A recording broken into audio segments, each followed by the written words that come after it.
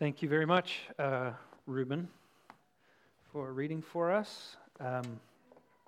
Before we get right into this passage together, I would like us to just pray for a moment. Let's do that right now.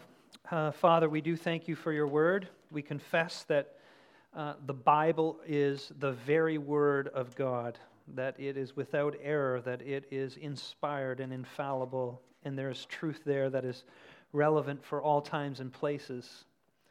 We pray, Father, that as we listen to your word now, that you would open our ears to understand and our hearts to receive, and open my lips to speak your truth. Father, give us faith in Jesus as he is revealed in your word. In his name we pray. Amen.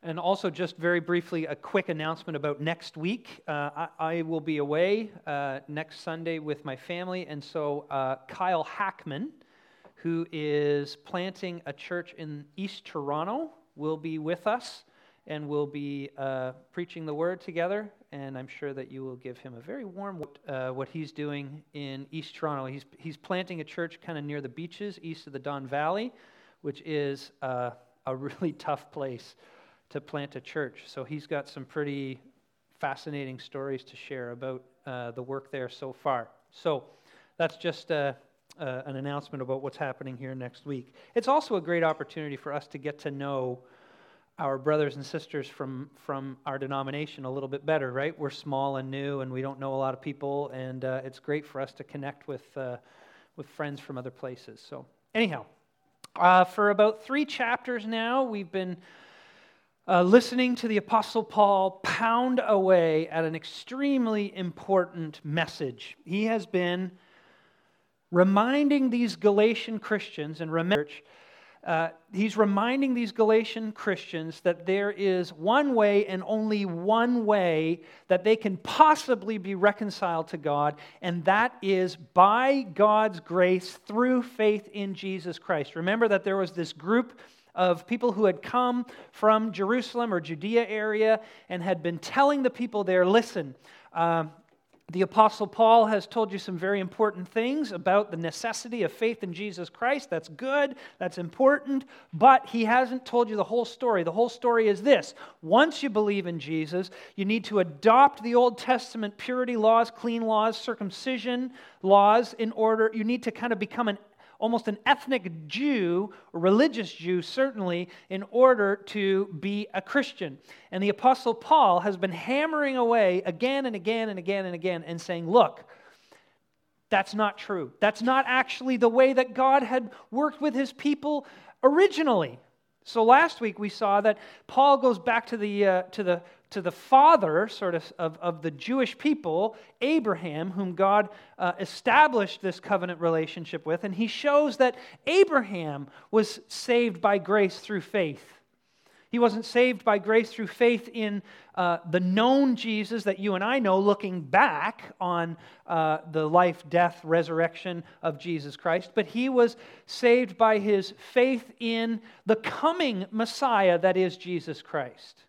In fact, Jesus goes so far as to say, in the Gospels, he goes so far as to say, Abraham saw my day, and he rejoiced and was glad. So that's what we were talking about last week. And we've been talking sort of on this theme for a whole bunch of weeks. Now, a natural question that would pop up in your head if you were listening to this originally, and hopefully it's popping up in your head as you're listening to it now, 2,000 years later, is this. Well, what is the law about then? Like, what's the point of it? What's the purpose of it? Paul has been hammering away at how the law is no longer relevant in the same way it was in the past. What is the point of the law now? And that's a good question. I would hope it's a question that maybe you're asking too. Have you ever read the Old Testament, particularly the Pentateuch? That's the first 5 books of the Old Testament, contains a lot of the laws. Have you ever read the Old Testament and thought to yourself, I got to be honest, I don't get it. I don't get what all these laws are here for. And it goes on and on. Sometimes you do. You know how at the beginning of the year you have all these resolutions, and one of them is, I'm going to read the Bible in a year, right? And so you get some app and you open it up and it tells you that today you're reading Leviticus 4 through 9. And you kind of go, whoa, right? And you try to read through it, and it just seems so bizarre to you. What is the point of all these laws going on? And is there a point to these laws for us today? Is there any relevance for all this stuff today, especially the law that is contained in God's commands of the moral law, like Exodus chapter 20, the Ten Commandments, and Deuteronomy 5, etc.? What's this stuff for today? Well, today, what we get from the passage that we're going to unpack together is kind of what you could call an interpretive key, meaning when you understand what Paul teaches us here, you better understand how to read the Old. What Paul does for us is he explains for us the purpose of the law. Now, you know how sometimes we focus on elementary teachings of Scripture, and then sometimes we might focus on kind of intermediate teachings of Scripture. Occasionally, we have to deal with what you could call sort of the advanced class of understanding the Bible. Well, that's this morning. This is a tough passage. We're going to have to exercise our brains today pretty hard, but hopefully it will be worthwhile for us as we see Paul explain for us a little better what the point of the law is. So that's what we're looking at. We're putting the law in its place, so to speak. And there is an outline in the back of your bulletin if you want to follow along. The first thing that we're going to look at here together is the relationship between the law and the promise. And that's explained in verses 15 through 18 of the passage in which we just read. See, the Judaizers were saying, or listen, yes, God gave a promise to Abraham, that's true. But then later, God gave the law through Moses, and that law replaced the promise as the heart of God's relationship with his people. And that changes things. And you're supposed to obey the law in order to get the blessing of God. Paul says that's not true. In verses 17 and 18, he says this, "What I mean is this, the law, introduced 430 years later, does not set aside the covenant previously established by God and thus do away with the promise. For if the inheritance depends on the law, then it no longer depends on a promise. But God, in his grace, gave it to Abraham through a promise." And what Paul is probably referring to is the story in Genesis chapter 22, where, if you know your Bibles, you know that Abraham is told by God to take his son Isaac and go up to Mount Moriah and sacrifice his son to prove his love to God, right? And of course, Abraham does that, or he's about to do that, and then just before the knife comes down, God stops him and says, "I know that you love me because you are willing to give your son for me, your only son," and he provides a ram instead. But in that passage, it says this, in chapter 22, verses 17 and 18, it says this, "I will surely bless you and make your descendants as numerous as the stars in the sky and as the sand on the seashore. Your descendants will take possession of the cities of their enemies, and through your offspring," listen to this, "all nations on earth will be blessed." All nations on earth will be blessed. And so that's the promise that the Apostle Paul is kind of thinking through. And that last part helps explain why Paul mentions in our Galatians passage, why he mentions this idea of seed, not seeds.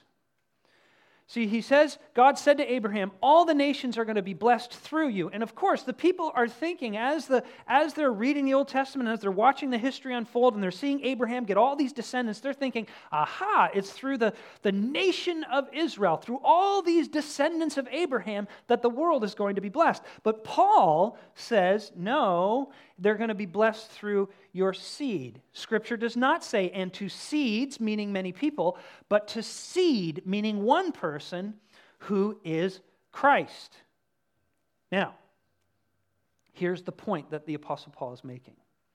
The point that he's making is that salvation has always, from the very beginning, when God if I can put it this way, hatched this plan and entered this relationship with Abraham many centuries ago, the plan has always been that salvation would come through this promised seed, this Messiah, this Jesus Christ. That's always been the plan. So Paul says, I'm not teaching anything new.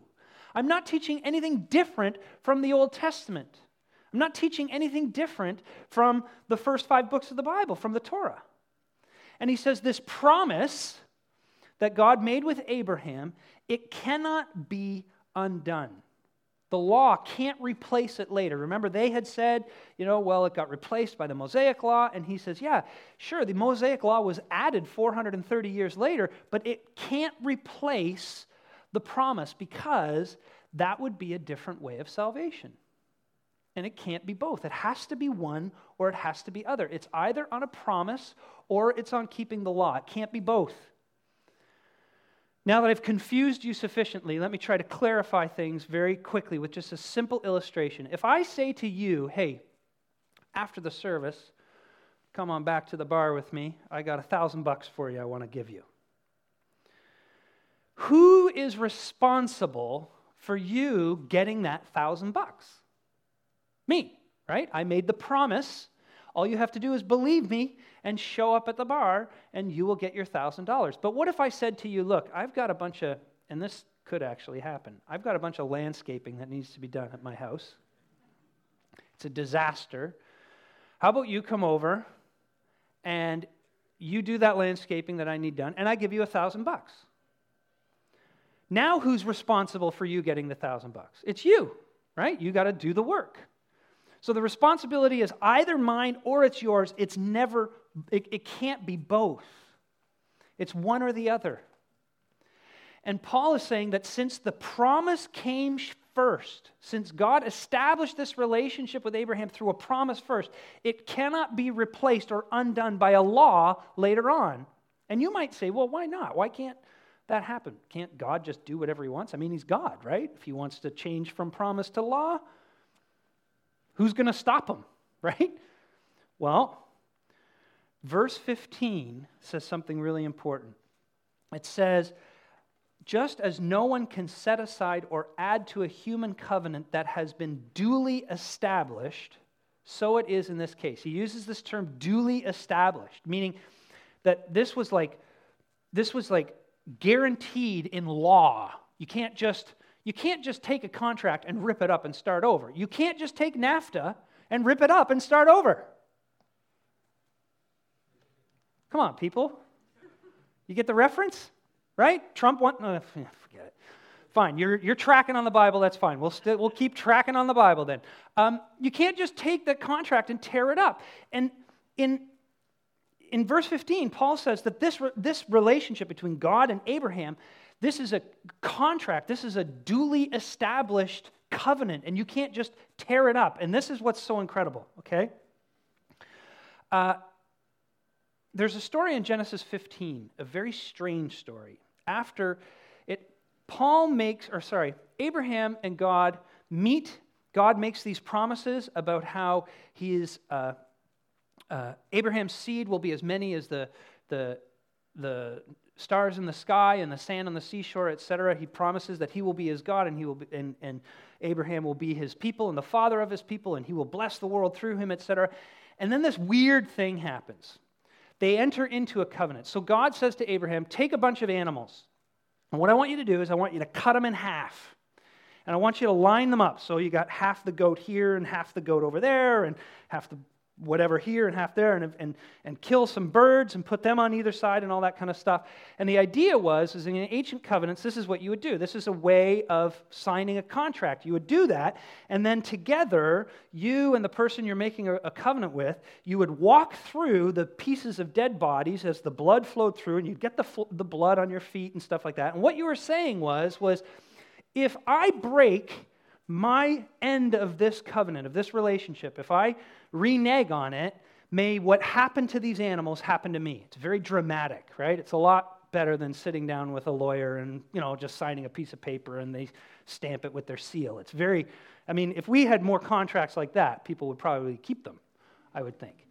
Anyhow, so this is So this is what Abraham does. He cuts everything up, right? And because Abraham is the servant and God is the Almighty God, Abraham naturally assumes, because this is how it was done in the ancient world, that God is going to say, now get thee through the line here. Go walk through those pieces because I'm God. I'm making a relationship with you. I'm the boss. You're not. You're the servant. You promise that you will keep your end of the bargain. But that's not what happens. Instead, Abraham falls into a sleep, and he has this vision. And in this vision, he sees this thing set up for the contract, but all of a sudden he sees this torch and this pot, this flaming pot that go through the pieces. And the torch and the pot, they actually represent God. And what Abraham is witnessing God walking through, in a sense, walking through these pieces without Abraham saying that I will meet all the obligations of our relationship together myself. I will do it. I will not require you to do it. I will do it. R.C. Sproul, some of you have heard of him. It's his favorite passage in the Bible, in the whole Bible. And what he says is happening in this moment is, he says, God is saying, may my immutability become mutability. My unchangeability become changeable. May my infinity suffer finitude. May the impossible become possible. In other words, may I die. May I be cut up. May I be cut off if I don't fulfill the obligations of this relationship. Now, this is incredible. In other words, God bound himself to Abraham and to this promise with Abraham himself. He said, I will take on all these responsibilities. Abraham doesn't have to go through the pieces. And now you fast forward to the time of Jesus Christ, which Isaiah 53 prophesied when it said he was cut off from the land of the living. And you look at the cross, and that is precisely what happened.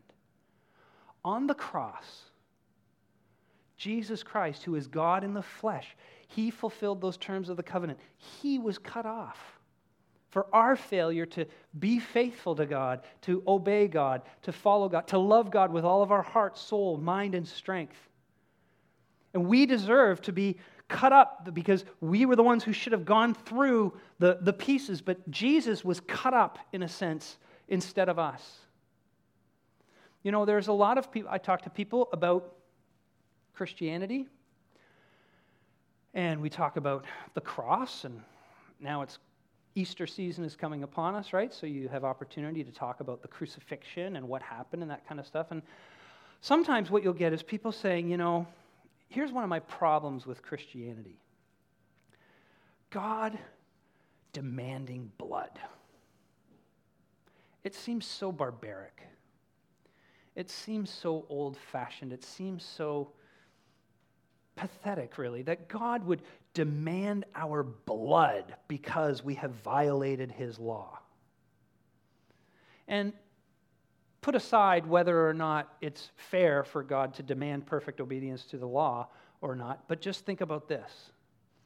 If you understand the gospel, God doesn't just demand blood for the forgiveness of sins. He offered his own. He offered his own. No other religion has a God who says, here are the requirements, and I will fulfill them on your behalf for you. If you look at the cover of your bulletin, you'll see this quote from John Stott. He's an Anglican theologian who said this: "The essence of sin is man substituting himself for God, while the essence of salvation is God substituting himself for man. Man asserts himself against God and puts himself where only God deserves to be. God sacrifices himself for man and puts himself where only man deserves to be." So the relationship between the law and the promise is this. The law does not supersede the promise. The law doesn't replace the promise. Instead, the law is related to the promise. It has a purpose in relationship to the promise, and that's what we're going to move to now. Okay? So, second point, what's the purpose of the law? And that's what verses 19 through 25 explains. It says in verse 19, what then was the purpose of the law? It says, it was added because of transgressions, until the seed to whom the promise referred had come. It was added because of transgressions. What does that mean? What is Paul saying? Paul is saying that the law exists to highlight sin. That was one of its purposes. To shine, so to speak, to shine a light on our sinful nature, the way a floodlight lights up a dark building.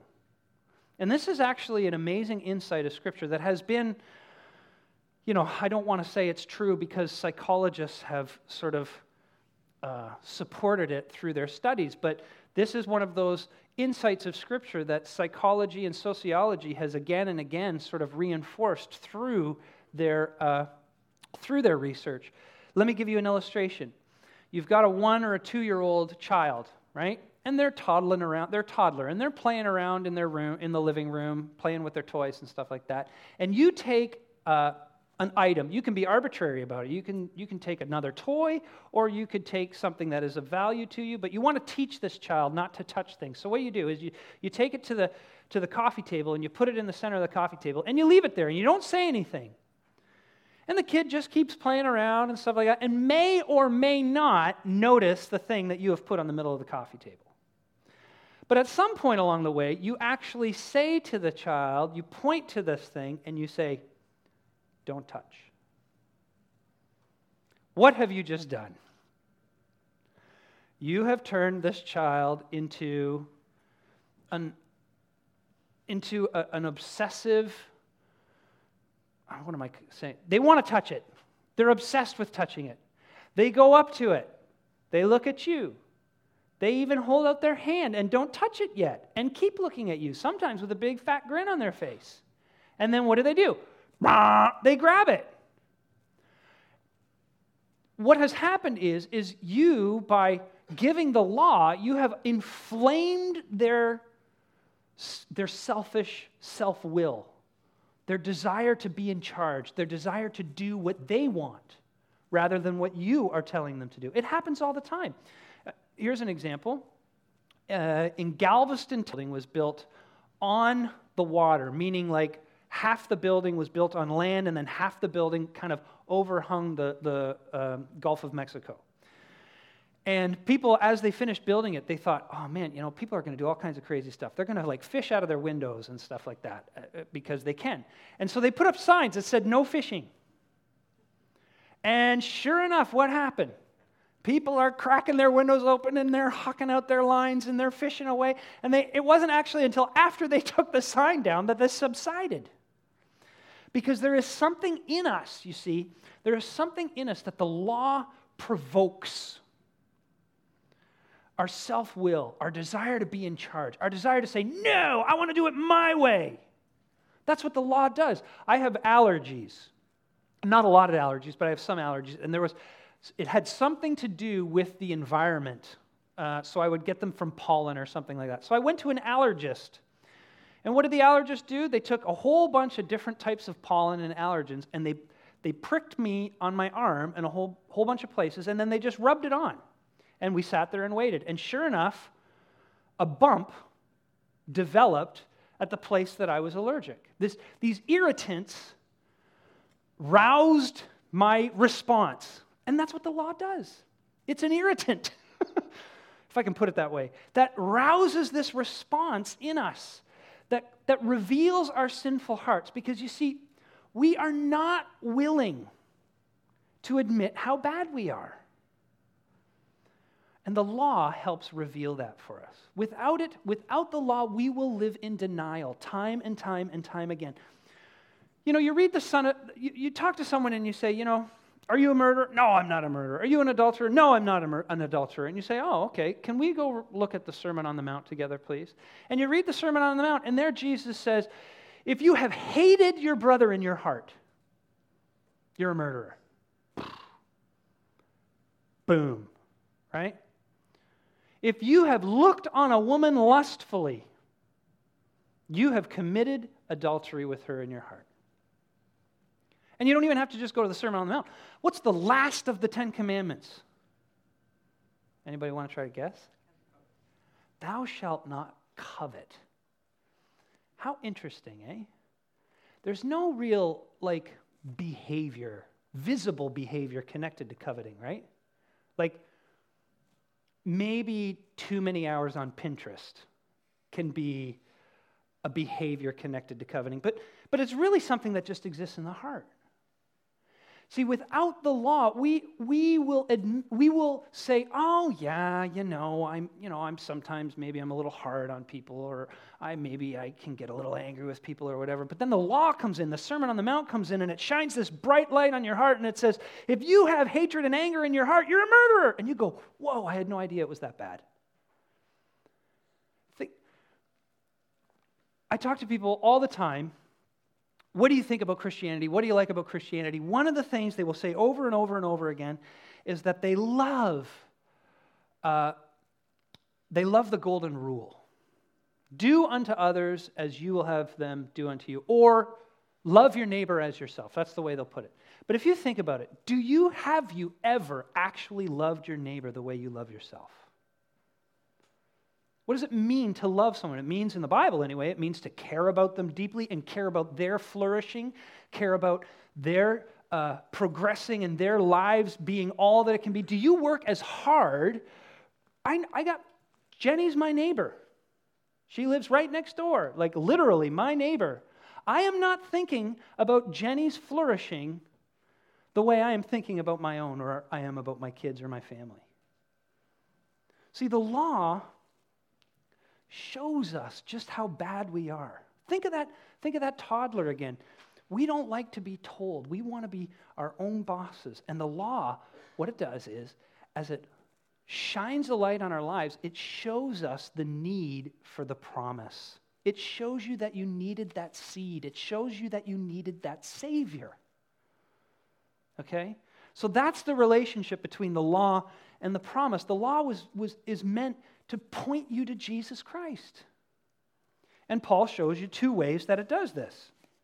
There are more, but there's two in this text anyway. In verses 22 and 23, he shows us that the law behaves. The Scriptures declare that the whole world is a prisoner of sin. So that was what was promised, being given through faith in Jesus Christ, might be given to those who believe. Before this faith came, we were held prisoners by the law, locked up until faith should be revealed. And what does he mean by that? If you go to court, right, and you're put on trial for having broken a law, the prosecutor says, so-and-so broke a law. And the judge listens to the case and goes, yep, you broke the law. Off to jail you go. All this talk about the law, all this concern about the law, what does the law do? All it does is convict. All it does is imprison. It can't save you. It can only imprison you. And the way it imprisons you, largely, is through guilt, right? We talked about it last week, that even in a world where we have gotten rid of the idea of God and we've gotten rid of the idea of sin, we still have people living this life riddled with guilt. Like Franz Kafka said, we've gotten rid of guilt, or law, or God, we've gotten rid of sin, but we haven't gotten rid of guilt. Some of you may be familiar with a little story by a guy named Edgar Allan Poe called The Telltale Heart. Anybody here familiar with that story? Go read it. It's a fantastic story. And it's about a guy who murders an old man. And the guy spends all his time trying to justify why he had to kill this old man and why it was necessary for him to do that and why this guy probably actually kind of deserved it. He had this thing called a vulture eye, which is very interesting. But anyhow, the way he covers up the murder is he dismembers the guy. I know, it's kind of gross, kind of like CSI stuff or Bones type stuff. But anyhow, he takes the heart and he hides it under the floorboards in his house. And by the end of the story, the guy goes completely mad. He goes insane. He loses his mind because he can hear the beating of the hideous heart under the floorboards. It just keeps beating and beating and beating and beating and beating. What's that a representative of? It's a representation of his guilt. He can't escape his guilt. It's like Macbeth's wife, right? You know Lady Macbeth, most pathetic figure perhaps in all of Shakespeare. They killed King Duncan. She has blood on her hands, and she's constantly washing her hands. Out, damn spot, she says over and over again. And she goes crazy too, with guilt. because you can't escape it. And self-denial. Because we cannot escape it, because we can't escape the guilt, because we're prisoners to the guilt, we also become prisoners to self-denial. We cannot take a good look in the mirror and admit how bad it is. We're like a woman who has put all their hope and faith in their beauty, and they know that they're starting to wrinkle, so they just can't look in a mirror anymore. So the law acts as a prison guard. But then, interestingly enough, Paul said it also acts as a tutor and as a teacher. And this is very fascinating. Verses 24 and 25. So the law was put in charge to lead us to Christ so that we might be justified by faith. Now that faith has come, we are no longer under the supervision of the law. Here's what Paul's doing. He's saying the law works like Greek households. You got to know something about Greek households to understand this. In Greek households, children between the ages of about 5, 6, and adolescence were basically raised by tutors. They weren't raised so much by the parents, but tutors were put in charge of them instead. Okay? And the job of a tutor was to train the child, teach the child, discipline the child until they became an adult, and then they were released from the tutelage of the tutor, and they were supposed to be able to live their lives without supervision. They were now expected to be able to just kind of go on their own way. And Paul says that the law's purpose, and this remains the purpose, even if you're a Christian, was to do that, was to be a teacher. And it does, there's two sides to this. The first one is, here's a pattern that you see in people sometimes. They're not raised in a Christian home. They're not taught the Christian faith. They hear the gospel. They embrace the gospel. They trust in Jesus as their Savior. And they're spiritually on fire, but frankly, they're kind of spiritually immature. And because of that immaturity, they become like super religious, right? It's kind of like the reformed smoker thing. You ever met the reformed smoker? They used to smoke and then they quit, and now all they can talk about is how terrible smoking is and how they would never touch it again. Oh, I can't even handle the smell anymore and the taste and all that kind of stuff. Now I can walk up the stairs and I don't huff and puff. I'm like a new man, right? You can see that I've been a reformed smoker. So this person sort of decides, look, I'm going to clean up my life. I have found Jesus, I've found a new way of living, and therefore I am going to change my behavior, and they start new habits, and they implement them, and it's going really well. But of course, they've forgotten that they're still a sinner, unfortunately. And so inevitably what happens is they fail. And they really can't do it. They can't keep it up. And so when they fail, their spiritual life goes, it hits the floor, and now maybe they don't come to church, maybe they don't read their Bible, maybe they don't really pray anymore, and eventually, as they work through that, they have a new awakening, they're excited again, and boom, their emotional, spiritual life goes through the roof again, and everything's awesome, and they can't wait to make it to the next Bible study, and of course they'll host the next prayer meeting, and yes, are we going to clean up the Coots Paradise watershed for Jesus? I'm there, right? They're doing it all. And then the cycle starts over again. And boom, they hit the bottom. They're emotionally up and down, right? They're spiritually up and down. Who else is a lot like that? Kids, right? Have you ever watched kids have just an over-the-top response to a stimuli, right? Okay, that sounded very technical. What I mean is, have you ever watched your kid, you told them no about something, and they just lose it? And you think to yourself, get a grip. This is not that big a deal. When you're an adult, you'll look back on this and you'll think, how ridiculous that I behaved like. We used to say to our kids when they were small, they don't do this anymore now because they're all very mature. But when they were small and they did this like all other kids, we used to pull out our phone and we used to say, you want me to tape you?